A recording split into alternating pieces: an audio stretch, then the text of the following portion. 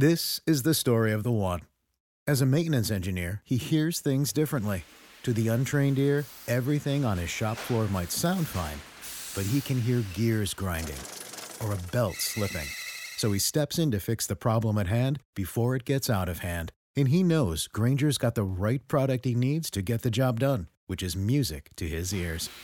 Call, click Grainger.com, or just stop by. Grainger, for the ones who get it done. It's like a little kid. Sounds pretty young there. Yeah, now he's all grown up. Yeah. All right. Big thanks to Zach Osborne and Kyle Cunningham. Zach is efforting to reach our next guest, but I do want to talk about this new schedule announcement with Feld. They the Supercross schedule, big changes. Vegas is not the finale. It's actually the penultimate round. Salt Lake City is going to be hosting the finale, and St. Louis is back on the schedule, but it's round 2. A lot of mileage there, Mark. Yeah, I just was running the numbers on it. It's 20,155 miles, just city to city. And there's a couple of stints in here, like San Diego to Tampa, 2,500 miles almost. And then this is the one I don't quite get. Detroit to Salt Lake City to Denver, back to Foxborough, Massachusetts, which is about as far away from Las Vegas as you can get in the United States. And then back to Las Vegas. That's just kind of. It seems like they're trying to, like you said. Anyway, I guess that's an oil change between a couple of those rounds. Maybe they're being sponsored by the oil industry, gas industries, helping them out with their scheduling. CarX might be sponsoring for some oil changes. So, I don't know. What's the mileage? What's the biggest run? The biggest run is Foxborough to Vegas, 27.27 mileage. And so the third to last round is out east, and then they go clear to Vegas, and then Salt Lake City isn't too far. Well, the week before that they were in Denver, then they go to Foxborough, and then back to Vegas. So do you lose teams? You're going to. What I think is, teams that this season hasn't gone the way we wanted.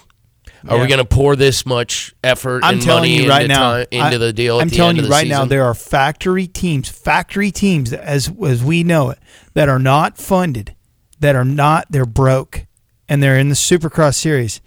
It's a big bummer for these guys. When they see this, they just go, eh. And I wouldn't be surprised if there's some fallout with this, that we lose some real, and if you know what, if they're running on fumes already, this just might be the final nail in the coffin for some of these guys.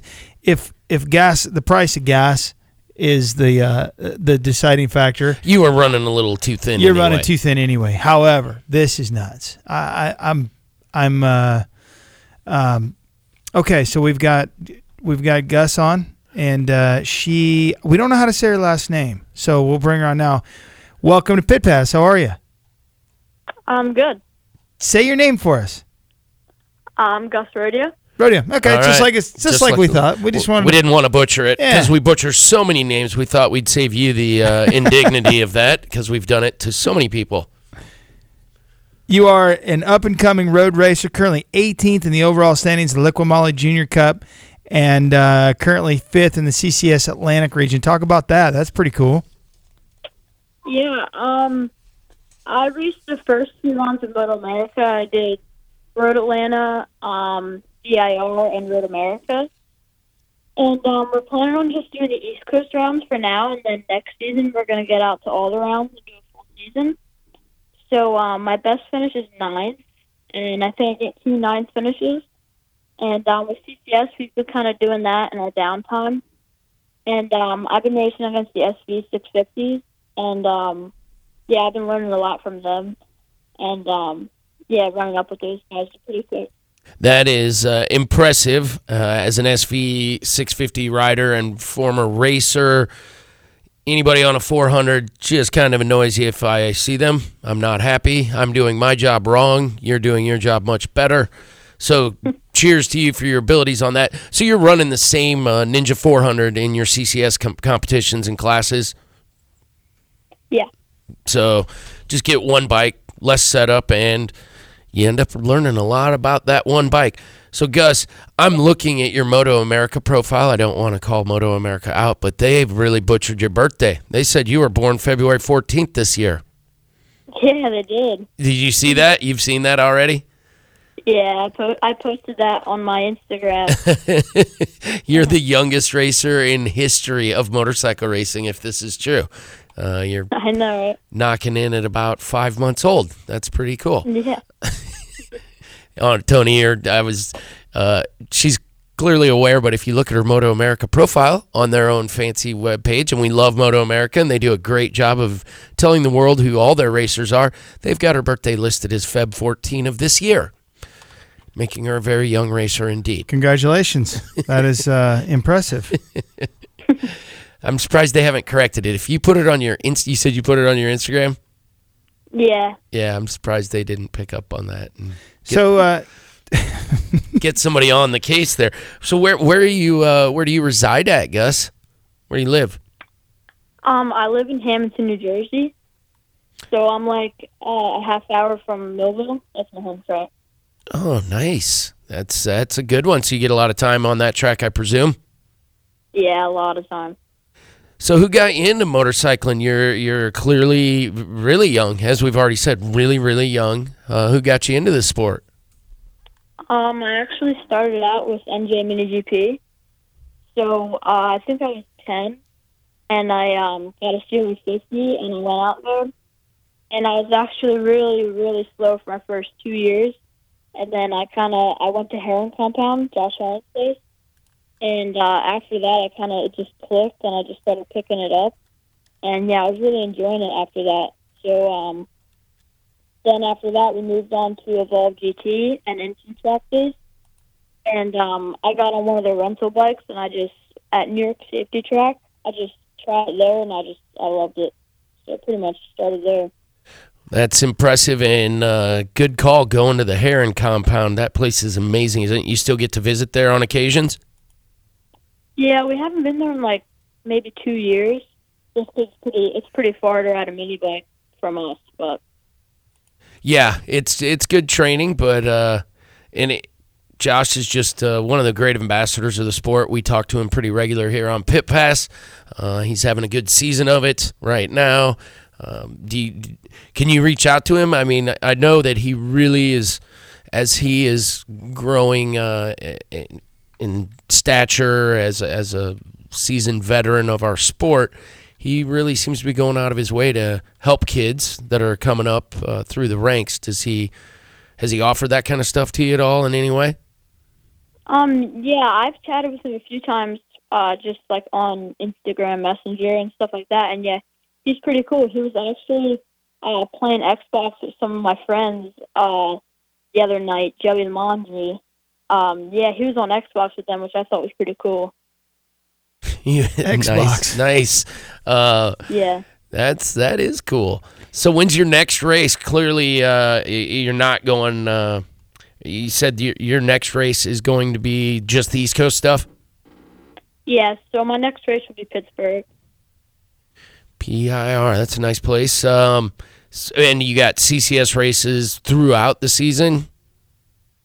Yeah, I can't do the next CCS race now because it's a week before Moto America, and I can't be on the track. So I'll miss that race, but I'll be at pretty much all the rest of them. That's cool. Are you leading any of the? I assume like most amateur or most CCS racers, same as any amateur road racer, you run multiple classes on any given weekend. It's not just one that you're running in, right? Yeah, they have a weekend called Twin Sprints, and I end up running like 14 races a weekend. Holy yeah, smokes. that's a lot of racing. Do you even go through? So I'm curious. Do you go through a set of tires? Because the lightweight bikes are notoriously easy on tires, and someone your age, probably very small in stature, you're easy on tires. Can you make a weekend with tires, or do you have to do a swap? If it's a Twin Sprints weekend, then yeah, probably 2 sets of tires, like one a day. But no, if like last weekend was just 1 set of tires, so yeah, that was pretty much it. If you put on a new set in the beginning of the weekend, they should last you the whole weekend. Yes, and that is right there is the answer for a lot of track day people. You want to go do a track day and not break the bank, get yourself a lightweight bike because you can make a set of tires last for, you're going Sure. real fast. A day in your life is probably a whole season in most guys' lives when you're racing 14 races, certainly on any given weekend. So is your dad working with you on the track? Who do you have doing your wrenching and stuff?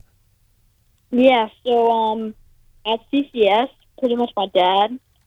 We don't make like a lot of major changes, but in the Moto America paddock, we have Frank Angel and Artie Meeker. So yeah, it's pretty cool to have them. They're like pretty experienced, so they know like what we have to do and all that stuff. So they help out a lot. You do any dirt track or anything like that, or any kind of training like that? Yeah, every time there's a NJ MotoGP race, I usually will go to that, and I'll ride my Honda CRF 150R. Sweet. And yeah, it's pretty cool. Yeah, dirt track obviously is great training. All the a lot of racers have come from dirt track or use it. I mean, we've got Roger Hayden on next, and the Haydens are no strangers to dirt track and that sort of thing. So that's awesome. Who do you want to thank for helping you go racing? For sure, Cathedral Event Center, Bell Helmets, 4SR, 4 Street Racing, Spellcaster Productions, obviously my dad, my mom, my family, Randy Posh. I'm actually sitting in his house right now. Yeah, pretty much my whole pit crew, Frank Angel, Artie Meeker, my grandparents, trying to think, IMR Racing. They do all the tuning and everything on my bike, so that's pretty cool. And we have this software so he can work on my the data from my bike actually from his shop, and we're in the paddock at Moto America or wherever, so it's pretty cool. Awesome. Guys, thanks. Yep. I didn't mean to cut you off. Go ahead. I just Motul. Their software device is really cool. Yeah, and that's pretty much it. Evolve GC track days and N2 track days. They get me a lot of track time, so it's pretty cool. All right. Well, we wish you the best and invite you to come back on. Cool. Thank you. All right. We're going to, I know I'm sorry we had to cut short, but Jack, I know we're going to take a short break, right? And to the top of the hour. We got it. Oh, now we don't have to take a break. See how we change things up. PJ, you've we touched on it a little bit. The race in Germany. It was quite the deal.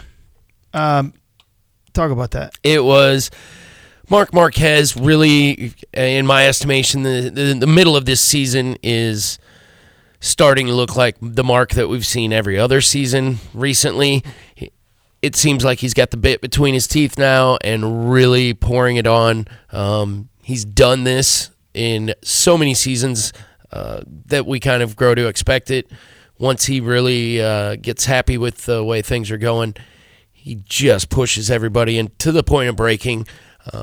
There are guys that are stepping up and certainly capable of racing with him, but no one's consistently getting in front of him and making any headway in the points. So he's got a 58-point lead right at the midway of the season, and that's a lot of points when you're talking about Marc Marquez, barring an injury, which you don't expect, but certainly can happen. Marc Marquez seems to be the guy who always manages to come away unscathed. He's no stranger to going down. The guy puts it into the sand regularly. Right. Regularly. He saves crashes all the time. He's just that good. So that said, I hope somebody steps up to his level. Vinales is coming on form. He had a pretty rough start, I feel like, to the season, and Vinales is starting to become a little more consistent. Interesting news, Marco Melandri will be retiring this year too. I didn't mention that earlier, but that's kind of big news. He's a big name, been in our sport, road racing for a long, long time. But we kind of expected that, didn't we? Yeah, he's no spring chicken. He old turkey. Yeah, exactly chicken. Right. I was at a sushi place in he old turkey. Yeah, I was at a sushi place in New York. We were living in an arena cross. It was like we were doing arena cross. I was team manager or something, and This lady says, me no spring chicken, me old turkey. It was the most hilarious thing. Awesome. And Billy Whitley was there, and I saw Billy down at a race earlier this year, and he brought it up. It was so funny. So, all right, we're going to, that's hour number 1. We've got Roger Hayden and another up-and-coming racer for hour number 2. We hope you can join us. And in studio, it's myself, Tony Wink, PJ Dorn, and Mark Bunnell, the quiet one tonight for some reason. But we will be right back. We appreciate you listening. Stay tuned. There's more.